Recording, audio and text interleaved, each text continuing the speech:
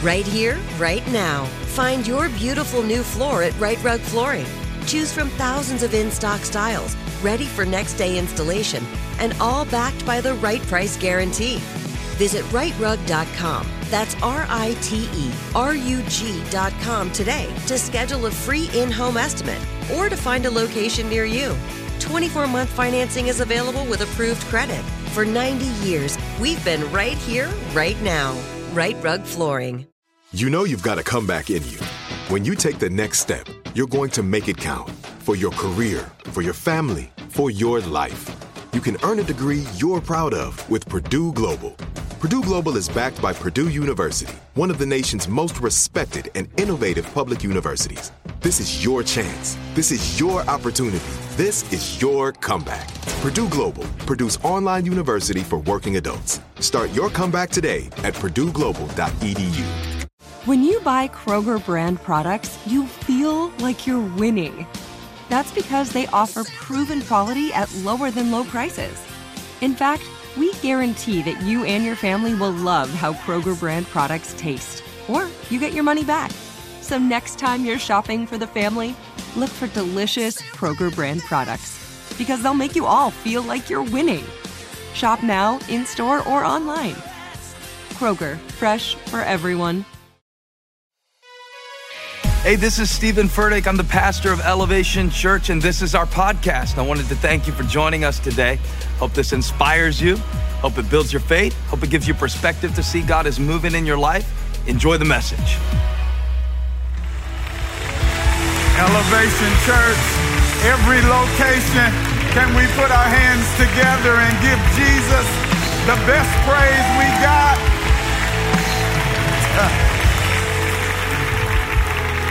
Hey, let's pray together. I believe preaching should lead from and to prayer. Father, we are grateful. The fact that we're able to worship you this week is evidence of your faithfulness. Your faithfulness is not ordinary, it's been great. Today we're reminded of the testimony of the scriptures that when we were faithless, you were faithful. That even when we walked away from you, you never walked away from us. We thank you for that today. Thank you for your goodness that's been demonstrated all around us. We pause for this cause of expressing thanksgiving for things that we've taken for granted this week, things we've looked over. And we declare that no matter what it is, it doesn't change who you are. We declare your goodness to our souls this morning. And we pray your blessing on this gathering. You're the only one that could say something to all of us, but say something different to each of us at the same time. So locate us through your word. Find us wherever we are. Speak to us in a way that lets us know that we are seen by you, known by you, cared about by you. I thank you for this. And I pray for the empowering presence of the Holy Spirit, your anointing, to equip me to teach your word to your people. And knowing you like we know you, we already have what we've asked you for. So we thank you for these things in the name of the one that saved our life. His name is Jesus. If you love him, one more time, put your hands together. Well, listen, if you're in the rooms, physical locations, you can be seated. So glad to be with you today. Always an honor. I feel like I'm y'all cousin now. We family. And so it's so good to be here. As always, I just want to give a major shout out to my friend and my brother. I got a Wednesday morning appointment with him every Wednesday via YouTube. Every Wednesday while I'm working out today, I listen to sermons. I don't listen to a lot of them, but I listen to him each week. And he just adds such tremendous value to my life as a person, as a leader, and also as one of the greatest communicators of God's word around the world. We celebrate him today, the incredible leadership he provides, and to his amazing wife, Holly, the kids. I love the natural family and this spiritual family, this incredible team you got here. And I've been trying to do this church thing for a while, doing the best I can. I've learned, though, you don't go as far as your dream. You go as far as your team. And so shout out to this incredible team that God has sent to this house and is using to change lives around the world. So it's something I want to share today. As I was thinking through and praying about what direction to go, I was reminded of a concept that really started stirring in my heart several years ago. And I did some teachings on it then, but it's reemerged because I'm in the process now of writing my next book, and it's kind of going to be birthed from this concept. And so it's all in me. I can't get away from it. So now you're going to have to suffer for it today, because I want to share and unload this. I want to read a small part of a scripture found in the Gospel of Matthew, chapter number 14. I want to look at verse 28, and I want to read just a couple of verses there, and I want to use that text as a launching pad to leap into our lesson. Y'all ready for the word today? Yes. Matthew chapter 14, verse 28 says this. This is Peter talking. He says, "Lord, if it's you, tell me to come to you on the water." "Come," Jesus said. Then Peter got down out of the boat, walked on water, and came toward Jesus. Then Peter got down out of the boat, walked on water, and came toward Jesus. Then Peter got down out of the boat, walked on water, and came toward Jesus. Then Peter got down out of the boat, walked on water, and came toward Jesus. Then Peter got down out of the boat, he walked on the water, and he came toward Jesus. I want to use this scripture as a foundation for this lesson in our time together today. I want to talk from this subject. I am number 12. I am number 12. Family, there are a number of words that can be used to describe those of us who have accepted Jesus as the leader of our life and the forgiver of our sin. Number of words the Bible uses. None of those words imply or suggest normal. All throughout Scripture, we see an array of adjectives that the authors of Scripture use to describe and depict the nature and character of God's people. And none of those adjectives in any way suggests normal. The Bible uses words like salt, light, special, chosen, royal, blessed, beloved, anointed, peculiar, chosen, head, not tail, above only, not beneath. All of these words are used by the authors of Scripture to articulate to us who we are. My question is why? If I am that, why do you have to tell me that?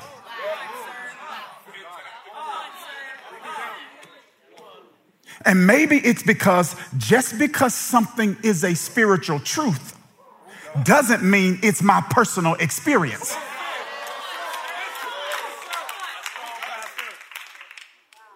That the question that we need to, I believe, ask and answer is really a question that can be answered by this sage named Solomon when he says in his collection of thoughts and axioms, a book of the Bible called Proverbs, when he says this: as a man or woman thinks in their heart, so is he. Which means maybe one of the reasons God reiterates and regularly repeats to us who we are from his perspective is because God knows we will always live in a way that's consistent with the way you see yourself. Am I making sense here? Yeah, maybe he's trying to do some holy and healthy brainwashing. Paul would call it, I know that was a little harsh word, Paul would call it then mind renewal. That's better. Yeah, he would, mind renewal. He wants to retrain the brain because he knows you're going to behave in a way that's consistent with the way you see yourself. So like in Numbers 13, when I tell you you can defeat the enemy and occupy Canaan land, you're going to see the giants and look at yourself and see yourself as a grasshopper. So you're not going to fight a fixed fight, not because of who you are, but because of how you see yourself. And what if I told you that in this season of many of our lives, what God's trying to do is not just trying to change our mind about the world or change our mind about external and existential things. Maybe what God's trying to do is to change your mind about you. Maybe what God's trying to do is to get you to see yourself the way he sees you so that you can behave in a way that's consistent with the way he sees you and not the way you see yourself.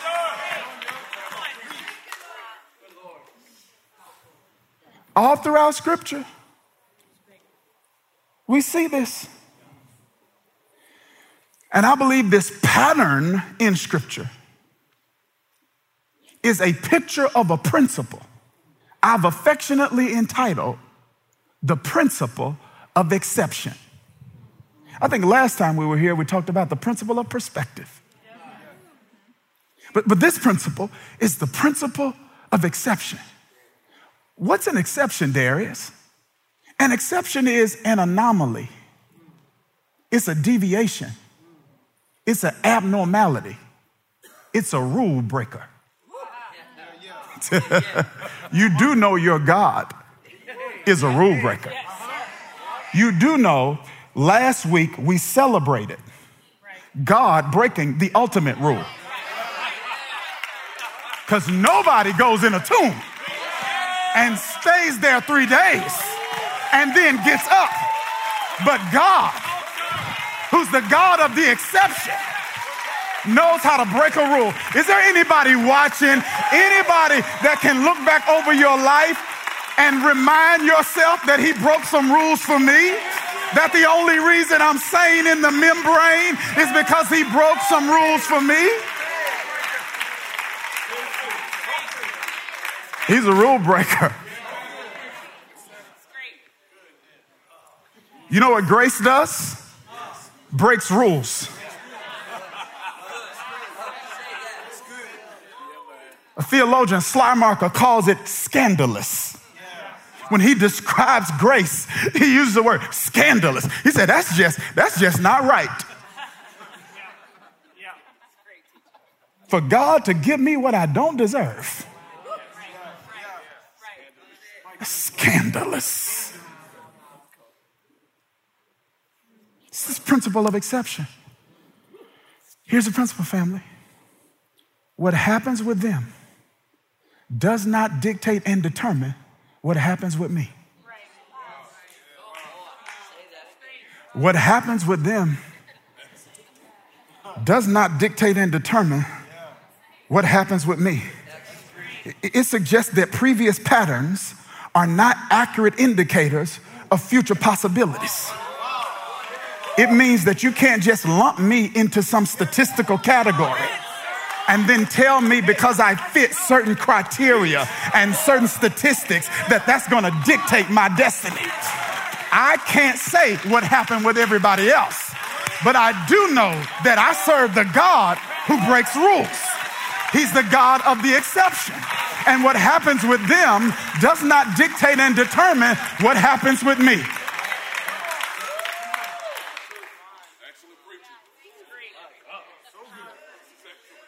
I know there may be people who went through what you're going through and who didn't recover, but God's the God of the exception. I know maybe the likelihood of us overcoming some of the obstacles that we are facing, maybe that likelihood is low, but just because something is unlikely doesn't mean it's impossible. God is the God of the exception. What happens with them does not dictate and determine what happens with me. It means that you can't look at them and then tell me based on what happened with them what God wants to do with me. I shouldn't even be here today. I'm from Kilmichael, Mississippi.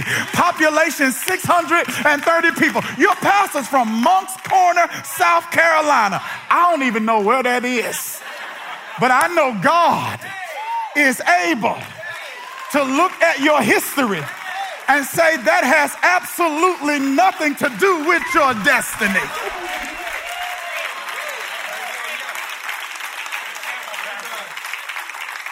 See, I want you to catch this. Exceptionism is not the same as exceptionalism. I want to be clear on that. This, what we're saying from a, not culture, but from a Christian perspective, this, we're not saying we're better than. We're saying we're different from.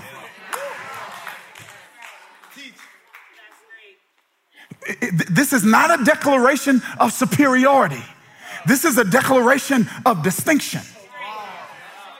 And what we're saying is our distinction is not always in our experiences. Our distinction is oftentimes in our outcomes. What does that mean? It means that we may go through some of the exact same things that other people go through.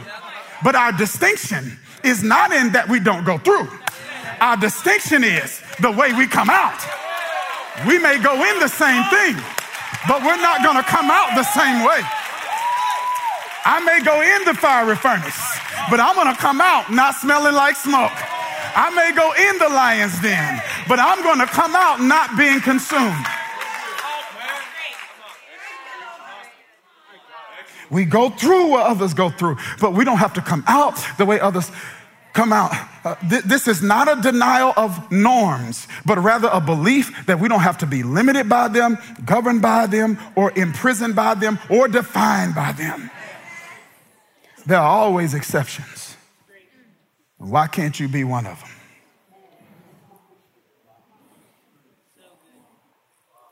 If you do research, most people that go in lions' dens don't come out. But with Daniel, God made an exception. If you were to do a focus group, you'd discover women in their 90s don't have babies. But with Sarah, God made an exception. If you would do a survey regarding whether or not screaming at walls will make walls fall down. But when Joshua instructed Israel to do that with the walls of Jericho, God made an exception. Teenagers don't defeat giants who've been trained in military warfare their entire life with a slingshot and a rock. But with a dude named David, God made an exception. And watch this. Dead men don't go in a grave, stay there 3 days, and then get up early Sunday morning. But with Jesus, God made an exception. And the same God that did it for Daniel, that did it for the Hebrew boys, that did it for Joshua, that did it for David, that did it for Jesus, is the same God that's doing it right now. I've seen you move. You move the mountains. And I believe I'll see you do it again.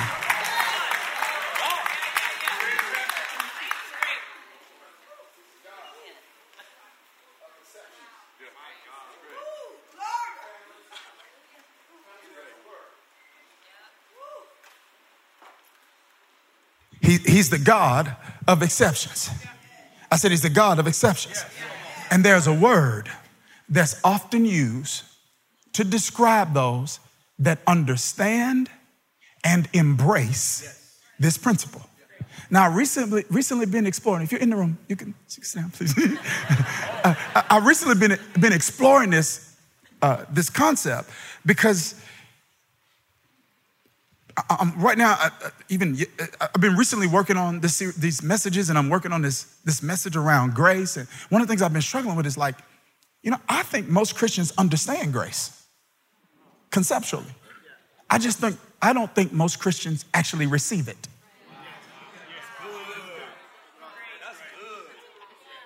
Right? I think conceptually they could say, yes, I get God doesn't judge me. That I get God's going to respond to me according to the finished work of Jesus. And everything that I do is simply in response to that finished work. It's not a substitute to that finished work, because if it's finished, it's finished. So I think most Christians would agree with that conceptually. But if I were to say, do you struggle with condemnation? They'd probably say, yes, I do. Why? Because you understand, but understanding it and embracing it is something different. So there's a word that we can use to describe those that not only understand this principle of exception, but embrace it. And I think our foundational passage here in Matthew gives us an amazing example of this adjective, this word. And the word is water walkers. What's that? Because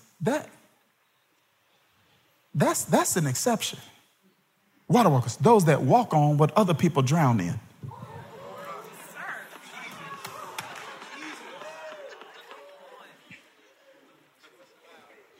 One writer noted that the Bible is inundated with examples of people who do walking. God walked in the Garden of Eden in the cool of day. Enoch walked with God. Abraham walked to Mount Moriah. Moses walked through the Red Sea on dry ground. Joshua walked around the walls of Jericho. The disciples walked on Emmaus Road. Jesus walked the Via Dolorosa. All throughout Scripture, we see examples of people walking. But here in Matthew chapter 14, we see something different. Because in all the other examples I mentioned, people are walking on the ground. In Matthew chapter 14, we see an exception. We see two people. This is important. Two people walking on water. Yeah, it's really interesting. The contextually what happens here, I think we picked up in the latter part of the story, but contextually, this instance, this story transpires right after Matthew records Jesus performing a miracle with 2 fish and 5 loaves of bread. So powerful. Verse 22 actually begins with the word immediately, saying as soon as Jesus is finished performing this miracle, he tells his disciples, now I want you to get on a boat. I want you to go to the other side, and I'm going to pull up on you later. That's what he says. So, get in this boat. You go to the other side. I'm going to pull up on you later. The disciples do exactly what he said. They get in the boat, and the Bible says that Jesus does this. He goes off to a solitary place to pray. This is so interesting to me, family. So he puts them on the boat, sends them ahead of him. He goes off to a solitary place to pray, which means they have a head start. The Bible says they have a head start of hours.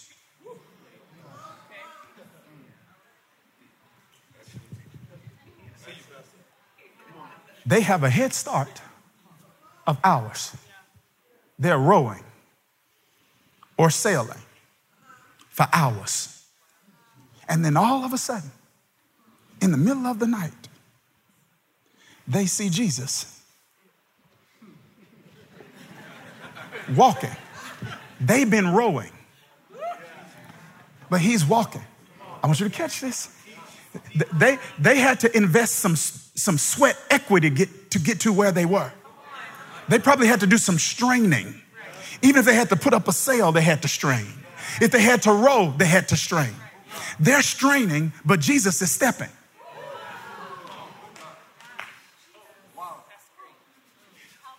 They have a head start, but he catches up.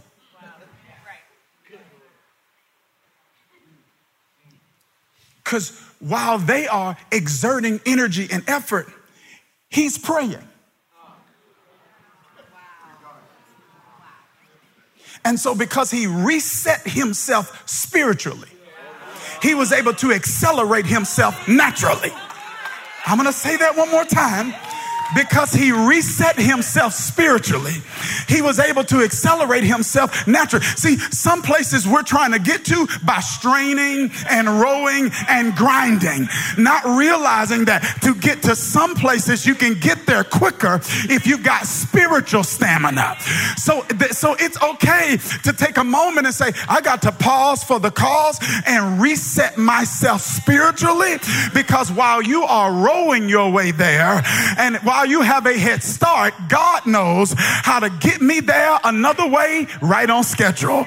And I want to encourage somebody right now who's standing on the shore and you see people ahead of you. They're ahead of you professionally. They're ahead of you relationally. You waiting to walk the aisle, they've already walked the aisle. They're ahead of you spiritually. I want to let you know that God is the God of exception. So this means he's the God of acceleration. He'll help you make up for lost time. This is interesting. Listen to this, family. They see this silhouette walking on the water. And Peter asks, Lord, is it you? Here's my question. If you've been walking with me, eating with me, learning from me, being mentored by me for 3 years, how do you not know what I look like? And maybe it's because, before we judge Peter, maybe it's because God doesn't always show up looking like God in a storm. Yeah. Text says they were dealing with some turbulent sea and wrestling with the storm. And Jesus shows up. And Peter's like, who is that? Because God doesn't always look like God in a storm. And so we got to be careful, because the text says, they said it's a ghost. They said, what? We got to be careful, because in a storm, you will prematurely label something one thing. And then when the storm is over, you'll look back and say, oh, that was God. I'm telling somebody, the thing you're calling pain in this season, you're going to look back in another season and say, that was God. The thing you're saying is a closed door in this season, you're going to look back in another season and say, that was God. Let me help my singles who are ready to mingle. The thing you're calling a breakup in this season, you're going to look back in the next season and say, that was God.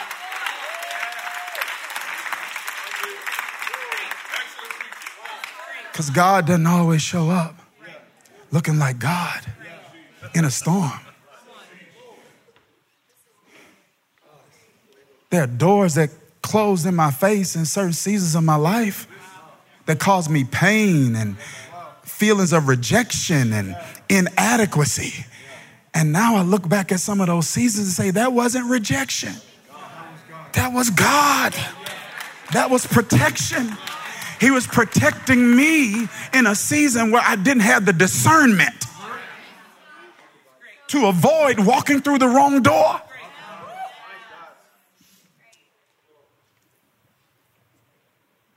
So Peter says this. He says, okay, Lord, if it's really you, tell me to come to you on the water. And the Bible says, we read it together, Jesus said, come. Peter said, if it's you, tell me to come to you on the water. And the Bible says, Jesus said, come. Peter said, if it's you, tell me to come to you on the water. And the Bible says that Jesus says, come. Sometimes we don't walk on water because come is not enough. Jesus didn't say, come, then I'm going to suspend gravity and then you're going to walk on water. Jesus didn't say, come, I want you to take 12 steps to the left and 12 steps to the right. Because some of us are wired like me and we're very detail oriented. I don't want to just come. I want to know where we're going. Which route are we taking? How long is it going to take for us to get there? But sometimes in dealing with God, sometimes if we're going to walk on water, sometimes if we're going to be the exception, we've got to learn how to go on a come. So you got to learn how to be able to move with the information that I give you at the pace that I give it to you. Because God will never inform us incompletely, but he will inform us incrementally. He says, I'm going to give you more information on the way.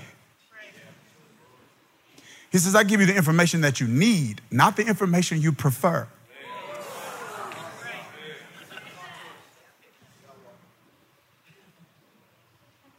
And the Bible says this: Peter steps down out of the boat, walks on water. But Matthew tells us he does that to come toward Jesus. So he's not trying to walk on water simply to walk on water. He's not trying to spiritualize his ego and his ambition. He's not trying to do something major just to do something major. He's not trying to blow up just to blow up. He's trying to get to Jesus.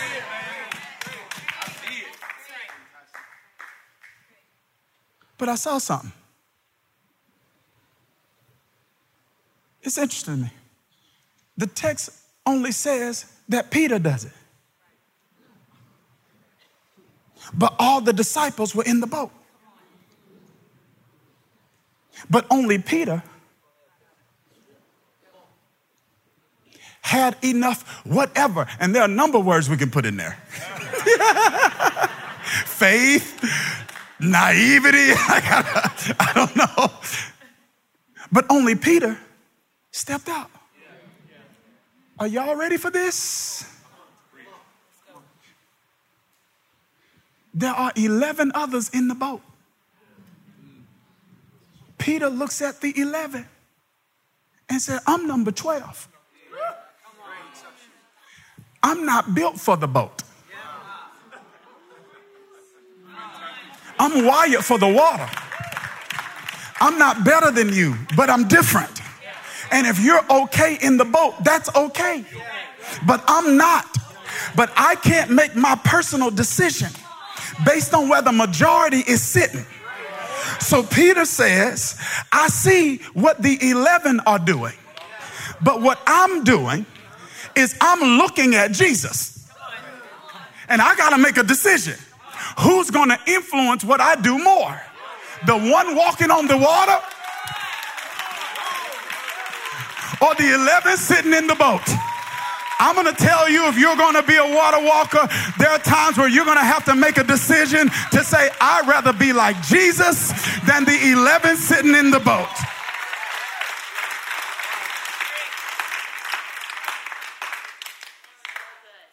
Can you imagine the pressure he felt? Can you imagine that, the pressure he felt? The 11 whispering to themselves. He got out of there anyway. Can you imagine his struggling emotionally? But he got out of there anyway. Because I don't know how big this boat was, but Matthew says, we read this, that Peter got down out of the boat. Because that's the only way we're able to exemplify this principle of exception. Because to get over the ego, to get over the insecurity, to get over the potential embarrassment, you got to go down. Humility. Because all wrestling with the ego is wrestling with pride. He got down out of the boat, walked on water, and came toward Jesus. And I believe on today, that I'm preaching in a number 12 church. Preaching for a number 12 pastor. Preaching to some number 12 people. God would not put you under the leadership of a number 12 pastor and call you to be a part of a number 12 church if he intended for you to live a number 11 life. You got a number 12 destiny on you. You are a rule breaker. You are a deviator. You are a testament of the miraculous, miracle working power of God. You're number 12. So that means you got to be okay sometimes being the only one that's not in the boat. Listen to me. I know this is weird math, but you can't be number 12 if you're not okay being the only one. Because sometimes number 12s are the only one in the room, only one on the board, only one taking that approach.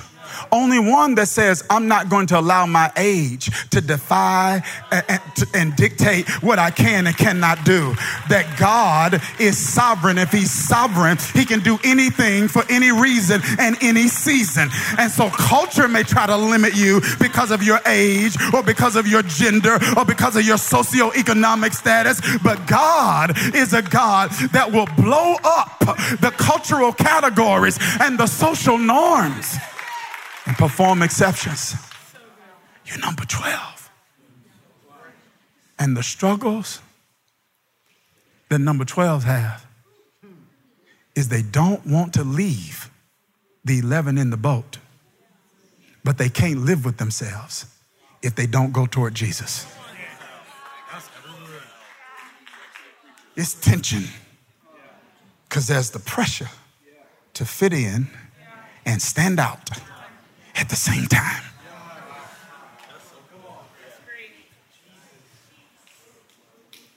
It's not wanting to be weird for weird's sake. It's not wanting to be different for difference sake. It's not wanting to be an anomaly just to be an anomaly. It's an authentic internal tension that I feel. The connection with the 11, and I want to be okay with the boat. I want to be okay with the boat. I just can't.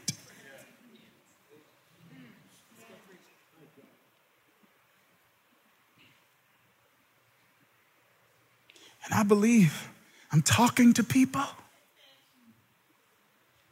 God burdened my heart with this message. I believe that God is talking to people through the scriptures, affirming and reaffirming, this is who you are.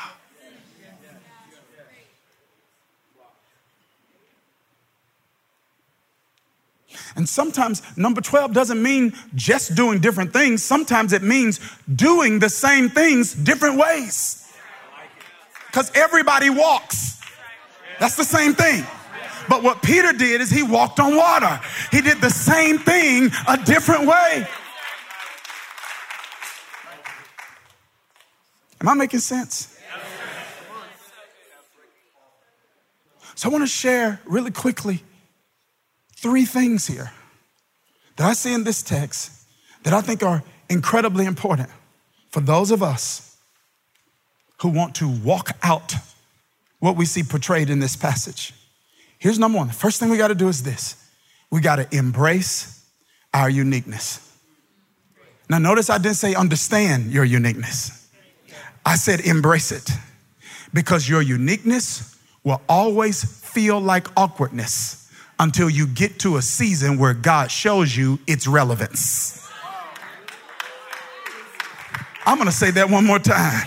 Your uniqueness will feel like awkwardness until God gets you to a season where he shows you its relevance.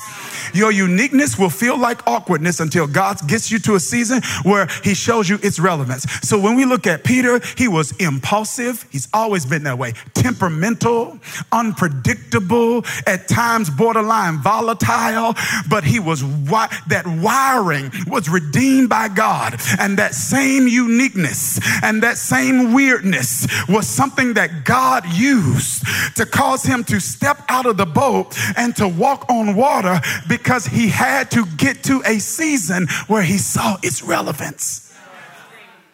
And there are some things that feel weird about you that are one of the most valuable things about you. But God's got to get you to a season where he shows you, this is why I wired you this way.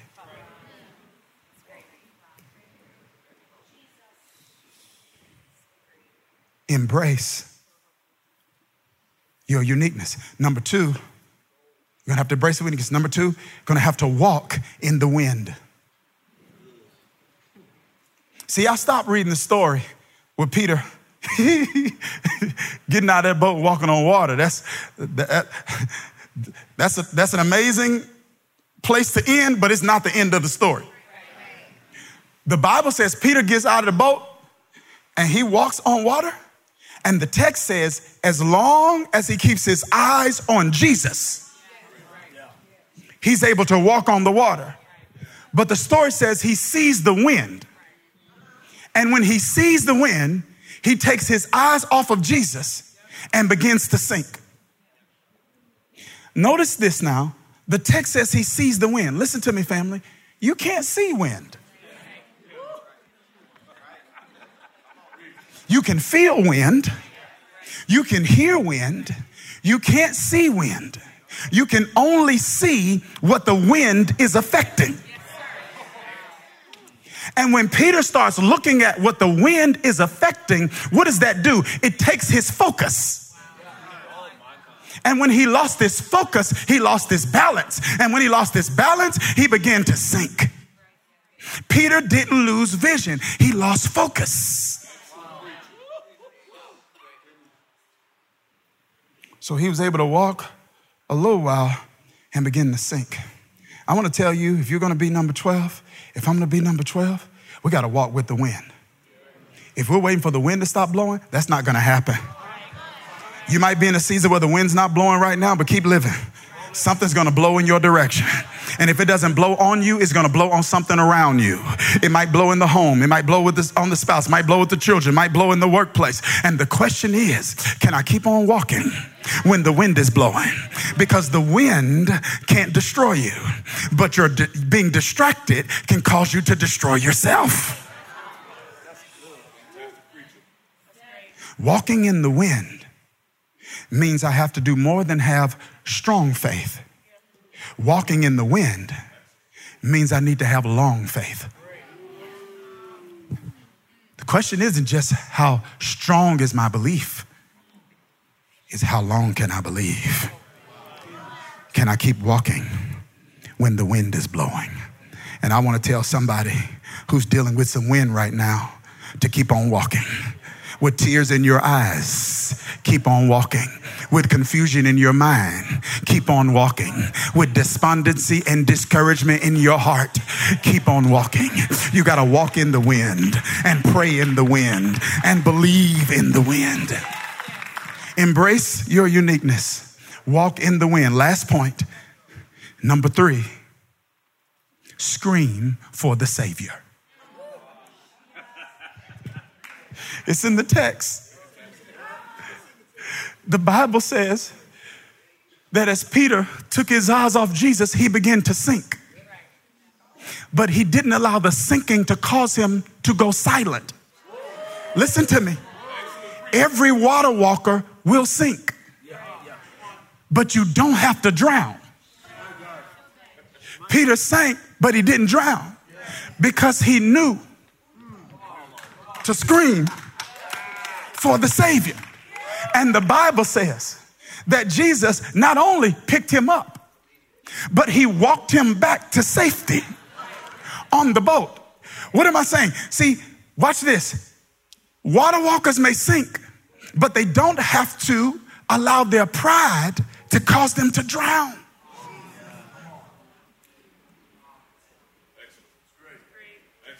He said, you know what I'm going to do? I'm going to scream for the Savior.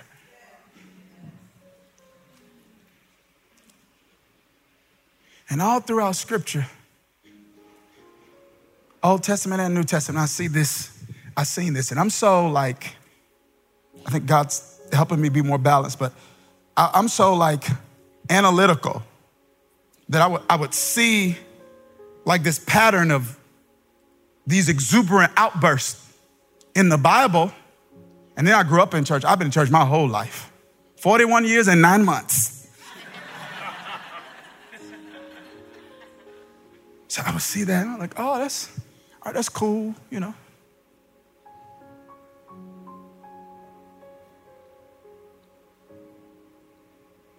I didn't quite get it. Jericho wall, they shouted. Blind Bartimaeus, Mark 10, Jesus walking by, screamed, Jesus, Son of David, have mercy on me. The Syrophoenician woman who wanted Jesus to intervene with her daughter, she was persistent. So persistent, the disciples said, send her away. She cries after us. Nobody coming for them. They came for Jesus. She bothering us.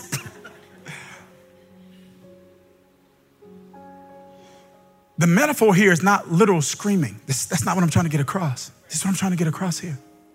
This is so important. That his screaming for the Savior was a revelation of his reliance on God and not just his own steps.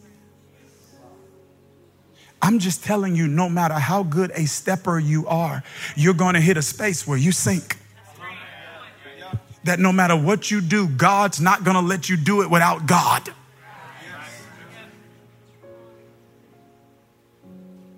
And so these pleas that you see in Scripture where people are raising their voices, they are expressions of faith, because you don't call on people to help that you don't believe can help. And you don't call on people to help that you don't believe will help.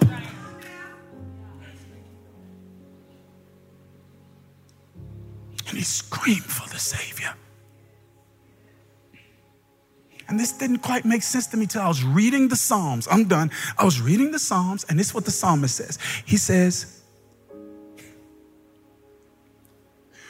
through the praise of youth, you have established a stronghold around my enemies. So I said, wait a minute, praise, a stronghold in the Bible is like a fence. I say, oh, this isn't just spiritual. This is mental. That when I begin to remind God of who he is, I'm not really reminding him because he hadn't forgot. My praise reminds me of who God is. And when I'm reminded of who God is, that produces a fence and a stronghold, and some negative thoughts that were getting through can't get through, and doubt that was getting through can't get through, and hopelessness that was getting through can't get through, because my praise doesn't just remind God of who he is, it reminds me of who he is. And I want someone who's watching, someone who's in this room, every location, every home, in your own way, will you just take a moment and remind yourself of who your God is?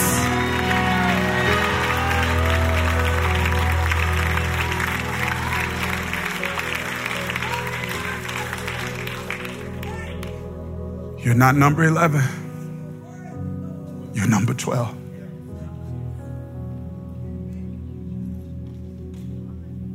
And a message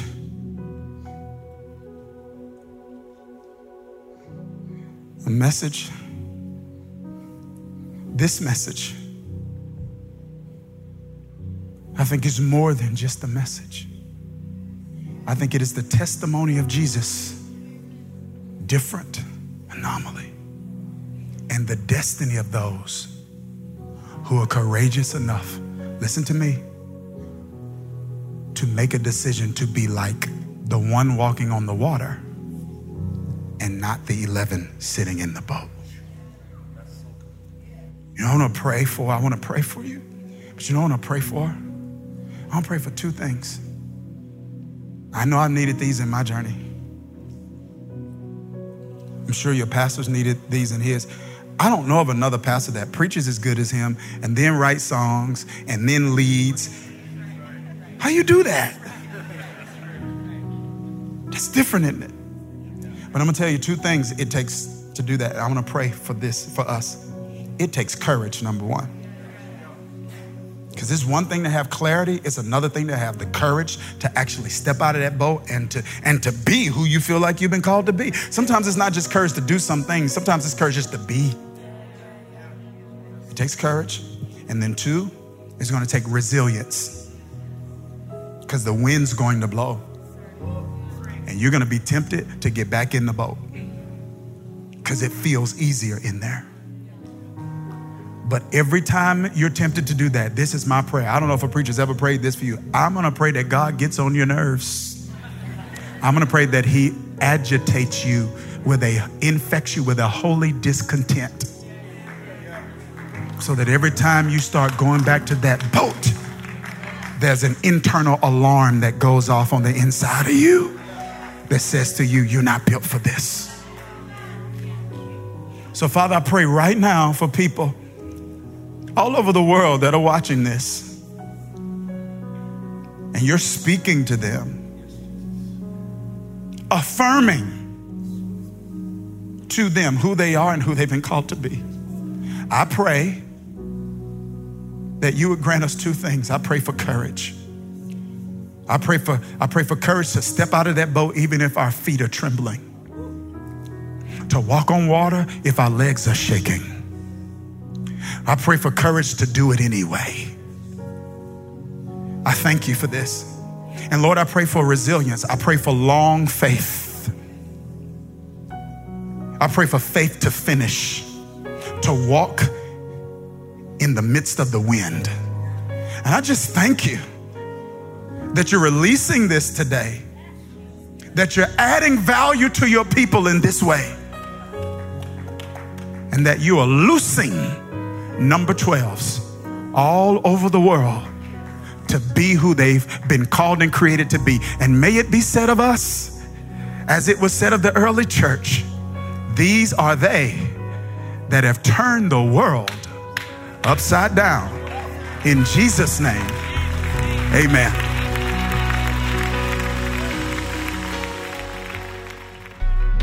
Thank you for joining us. Special thanks to those of you who give generously to this ministry. It's because of you that this ministry is possible. You can click the link in the description to give now, or visit elevationchurch.org/podcast for more information. And if you enjoyed the podcast, you can subscribe, you can share it with your friends, you can click the share button, take a screenshot, and share it on your social stories and tag us at Elevation Church. Thanks again for listening. God bless you.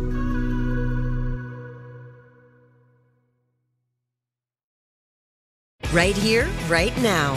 Find your beautiful new floor at Right Rug Flooring. Choose from thousands of in-stock styles, ready for next day installation, and all backed by the right price guarantee. Visit rightrug.com. That's RITERUG.com today to schedule a free in-home estimate or to find a location near you. 24-month financing is available with approved credit. For 90 years, we've been right here, right now. Right Rug Flooring. Whether you're a savvy spender maximizing your savings with cashback rewards, a thrifty rate watcher seeking the lowest interest, or a travel enthusiast looking for extraordinary perks, Kemba Financial Credit Union has a visa to complement your lifestyle and unique needs. Apply today at Kemba.org to unlock a limited time 2% cash back on purchases and pay 0% interest on balance transfers for an entire year with a new visa from Kemba. You deserve a card that works for you. Restrictions apply. Offer ends June 30th, 2024. Asking the right questions can greatly impact your future, especially when it comes to your finances. So if you're looking for a financial advisor you can trust, certified financial planner professionals are committed to acting in your best interest. That's why it's got to be a CFP. Find your CFP professional at letsmakeaplan.org.